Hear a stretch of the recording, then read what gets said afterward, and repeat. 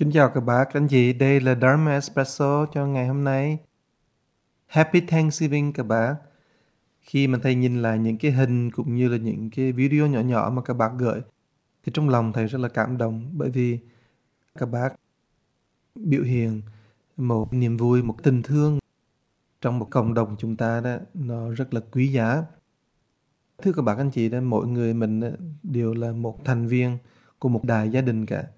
Và thầy vô cùng cảm ơn, cảm kích là các bác đã học đạo với thầy, đã giúp đỡ thầy, đã dạy thầy, đã làm cho thầy hiểu được nhiều chuyện và cũng như là đã nuôi dưỡng tâm linh của thầy trong nhiều năm lắm. Khi mà ngồi lại mà thấy đó thì là mỗi người chúng ta trong đại gia đình từ bi phụng sự đó các bác, thì cũng như thân thể vậy đó, mỗi người mình đóng một cái vai trò và làm một chuyện. Chuyện nhỏ, chuyện to không quan trọng, nhưng mà nếu không có bác đó thì không thể có cộng đồng từ bi phụng sự được. Dù là bác nói chuyện tốt, nói chuyện xấu, bác làm chuyện này hay chẳng làm chuyện kia vân vân, cái đó không quan trọng. Cũng như là trong thân xác của mình đó, các bác thấy không? Mỗi tế bào, mỗi bộ phận làm một chuyện, mà những chuyện đó nó khác nhau và nó tạo thành một sự hài hòa của một thân xác, của một thân thể. Cho nên là nhiều khi thầy nhìn tất cả mọi người đó mới tấm lòng là sự cống hiến các bạn rất lớn, nhưng mà nhiều khi các bạn không nghĩ như vậy. Có bác nghĩ rằng là tôi phải làm cái này cái kia đó thì mới gọi là cống hiến, nhưng mà tôi không làm gì cả không được. Nhưng mà nhiều khi các bạn biết không, một chuyện nhỏ nhỏ thôi đó cũng là vô cùng quý giá. Một đóng góp nhỏ cũng là quý vô cùng rồi. Không thể nào thiếu một tế bào ở trong thân của mình được các bác. Cho nên có bác thì làm chuyện này, có bác làm chuyện kia, và chuyện nào cũng bình đẳng như nhau cả. Ngày lễ tạ ơn của bên Mỹ đó, lúc nào họ cũng mời gia đình tới, họ nghĩ đây là một lễ của gia đình của mình. Đối với nhà Phật đó thì mình nghĩ như thế nào các bác? Thì mình sử dụng phương pháp của Đức Phổ Hiền Bồ Tát dạy. Thì Ngài nói là chúng ta hãy nên tu tùy hỷ công đức. Tùy hỷ công đức có nghĩa là cái lòng của mình lúc nào cũng tràn đầy niềm vui cả, và mình nên nghĩ tới, nên nhìn những người xung quanh của mình đó, mình vui về cái niềm vui của họ, và mình hãy sống để mình lan tỏa tình thương, niềm vui tới những người xung quanh. Trong dịp lễ Thanksgiving đó, không nhất thiết là mình chỉ cảm ơn thôi các bạn, mà mình nên làm sao đó sự thân thương, niềm vui của mình đó, nó xúc chạm tới những người xung quanh. Tại vì nếu mình chỉ cảm ơn những người mình làm ơn cho mình thôi đó, thì cái đó gần như là một cái việc mà ai cũng nên làm cả. Các bạn cũng nên làm chuyện đó. Mình nên tìm những người đó mà đã giúp mình, đã làm ơn đức cho mình, rồi mình nói chuyện, tới thăm, điện thoại, gửi thơ. Hồi xưa thầy nhớ rằng là cái mỗi năm đó, Tết đến đó, là những người bệnh nhân của bò thầy thường thường đó, họ tới rồi họ cho cái này, họ mua đồ ăn cái kia, họ cho món đồ nọ. Đó là cũng một cách cảm kích, nhưng mà năm nào họ cũng tới cả.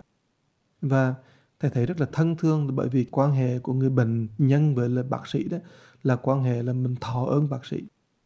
Mà làm cho mình thấy rõ ràng là một sự tri ân đó nó dài lâu lắm, nó nhiều năm nhiều tháng chứ không phải là một ngày.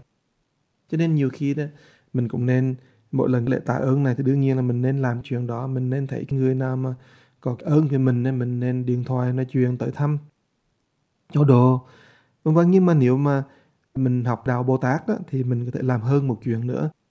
Ngoài những người mình thọ ơn rồi đó, thì có những người rất là thân thương của mình, cha mẹ, anh em, con cái.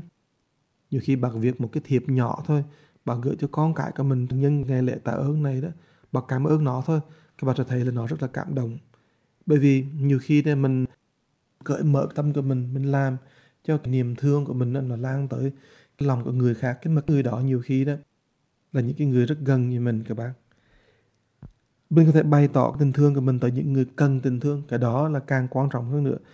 Đối với người mà thân thương trong gia đình của mình, cha mẹ, anh em, bà con gần gũi thì không nói gì rồi, mình nên bỏ thời gian mình viết cái đó. Nhưng mà những người mà cần tình thương lại là những người nhiều khi mình thấy là họ không còn nói ra đâu, mình nhìn mình biết. Cho nên nhiều khi là mình cũng nên gửi, có thể gửi chung chung cũng được, gửi riêng thì càng tốt, nhưng mà làm cho những người đó biết rằng đó là mình thông cảm với tâm trạng của họ, gửi cho họ tình thương, cái sự ấm áp các bạn. Lại có một chuyện khác đó mà thầy gọi là healing, tức là mình lành trị. Là có nhiều người họ hiểu lầm mình lắm, có nhiều người họ không thích mình, họ có vì hiểu lầm cho nên họ ghét mình, họ run rẩy mình. Không sao các bạn, nhiều khi mình gửi một vài lời thân thương của mình cho họ đó, cái đó cũng làm cho họ có thể rất là cảm động. Nhiều khi mình không cần phải nói cái gì, giải thích cái gì cả, mình chỉ say hello thôi, Happy Thanksgiving thôi các bạn, nhưng mà nó cần thiết lắm.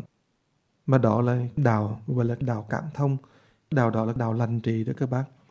Lại có những người nhiều khi mình đắc tội với họ, tức là mình hurt họ, mình phê bình họ, mình mắng, mình chửi, mình làm cái gì, nói cái gì đó đó, thì nhiều khi họ sẽ hận mình lắm, mình không biết được.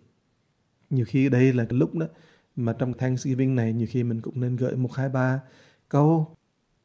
Nếu mà bác mà gửi được voicemail càng tốt, còn nếu không thì bác gửi text, tại vì bác không biết là họ sẽ nghĩ thế nào. Nhiều khi là họ nói mình đạo đức giả, hoặc là họ nói mình thế này thế kia, thì chỉ bằng là mình chỉ gửi một lời nhẹ nhàng để mà mình tạo cái duyên lành trước cái đã, để sau này mình có duyên thì mình nói chuyện với họ sau các bác. Nhưng mà đây là lúc đó mà chúng ta nên lành trị con tim của mình. Là có những người đó mà khi mà các bác mà vừa tới nghĩ tới họ là mình thấy sân lên, mình giận lên, tức lên rồi. Bởi vì những người đó nhiều khi họ đã hurt mình nhiều lắm rồi, và họ đã làm cho mình khó chịu lắm, hoặc là hurt những người xung quanh rồi. Thành ra là nhiều khi là mình nghĩ tới mình tức thì mình nên gửi một cái message nhỏ thôi để cho lành trị cái lòng của mình, và mình mở cái nhịp cầu để trong tương lai đó mình có thể nói chuyện, và do đó đó mình sẽ làm cho cái giận dữ, hận thù trong lòng của mình biến mất đi. Như là bây giờ các bạn thấy là nhiều khi vì chính trường đó, bên này Cộng hòa, bên kia Dân chủ, mình chửi nhau thế này, chửi nhau thế kia. Nhiều khi các bạn thấy đó, cái lòng tức giận mình nhiều khi nó không vào một người, mà vào một cái nhóm người, vào một cái màu cờ nào đó, thì các bạn sẽ thấy rằng đó, nhiều khi đây là cái dịp để cho mình tự lành trị chính mình, để cho mình cảm thấy là mình không cần đó, lúc nào đó cũng phải ôm giữ một sự hận thù trong lòng cả. Và cuối cùng đó là những người mình mới quen, mới biết, người mà trẻ, những người mà họ mới tới trên hồi tôi biết phụng sự vân vân đó, nhiều khi là mình nên gửi một cái thiệp nhỏ nhỏ mình cảm ơn là họ đã tới rồi, và mình nên mở tay, mình nên mời họ tới lại, mình nên truyền với họ vân vân. Nhưng mà các bạn thấy tất cả cái đó đều là những cái cuộc hành Bồ Tát của mình. Lúc nào mình cũng cởi mở và nên gửi tình thương tới những người mà họ đang cần, hoặc là những người họ thiếu sự ấm áp, hoặc là những người đó mà mình có gút thắt về họ. Cách mình làm phải nhẹ nhàng, từ từ. Nhưng mà các bạn biết ông thầy khuyên các bạn như thế này nè, mình nên bỏ chừng 1, 2 giờ đồng hồ trong ngày hôm nay đó. Tại ngày mai là ngày Thanksgiving, mình nên bỏ 1, 2 giờ đồng hồ. Tối nay mình nên thức khuya cũng được các bạn. Trong 1, 2 giờ đó mình nên nghĩ tới những người, từ người mình thương cho tới người mà cần tình thương, cái người mình hiểu lầm, hay là người mà họ hiểu lầm mình, tới những người mình đắc tội, hay là mình đắc tội với họ, hay là họ đã làm khó dễ với mình rồi, từ những người mà mình lúc nào mình cũng sân giận được, tới những người mình chưa quen biết nhiều, vân vân. Thì đương nhiên là các bạn đồng sự, các người trong office thì chắc chắn là bạn đã làm lễ tạ ơn và ăn vui vì họ rồi. Cũng như là ngày mai thế nào bạn cũng có những người trong gia đình của mình tới ăn chơi nói chuyện, cái đó dễ lắm rồi. Nhưng mà mình hãy để 1, 2 giờ đồng hồ đó mình nghĩ tới người mà mình nên bày tỏ tình thương, bày tỏ cái lòng của mình, để mình trở nên lúc nào cũng đầy ánh sáng trong lòng cả. Mình không nên để cho cái lòng của mình đó lúc nào cũng có 1, 2, 3 chỗ tối, 1, 2, 3 chỗ tức giận, 1, 2, 3 chỗ mình không thể tha thứ được, mình không thể cởi mở được, mình không thể nào đó mà vượt qua được. Mình hãy làm cho cái lòng mình đó lúc nào cũng nhẹ nhàng cả. Các bạn biết là nhiều khi đó, nơi cái chỗ thầy tịnh tu đó, có con chim này chim nọ bữa sáng đó, nó hót. Thì khi mà thầy nhìn và lắng nghe chim hót đó, thầy thấy nó rất lạ các bạn. Bởi vì con chim nó vừa mới ra khỏi tổ đó, nó hót đó rồi. Mà lúc đầu thầy nghĩ là có lẽ là nó hót để nó kêu bạn bè, kêu bồ bịch nó tới. Không phải các bạn ơi. Một cái động tác rất tự nhiên, nó dậy, nó hót. Và nó hót rất là hay. Thầy thấy, thầy quan sát đó, cứ mỗi ngày nó đều dậy một cái, nó ra khỏi cái tổ, đứng trên cái cành đó, nó hót hót một hồi rồi đó, thì nó mới bay đi. Nó làm cho thầy cảm thấy rằng là mình rất là khiêm nhường khi mà mình thấy con chim đó, mình học được một đặc tính rất hay của nó là nó cởi mở, nó cho tiếng hót đẹp đẽ của nó vào trong cuộc sống, vào trong thiên nhiên. Cho nên thầy tin tưởng rằng mỗi ngày mình dậy đó, mình nên mở tay ra, mở cửa sổ ra, mình nói I'm open. Và mình nên mỉm cười về cuộc sống, với bầu trời, về ngày đó, ngày đẹp, và với tất cả những người sống xung quanh.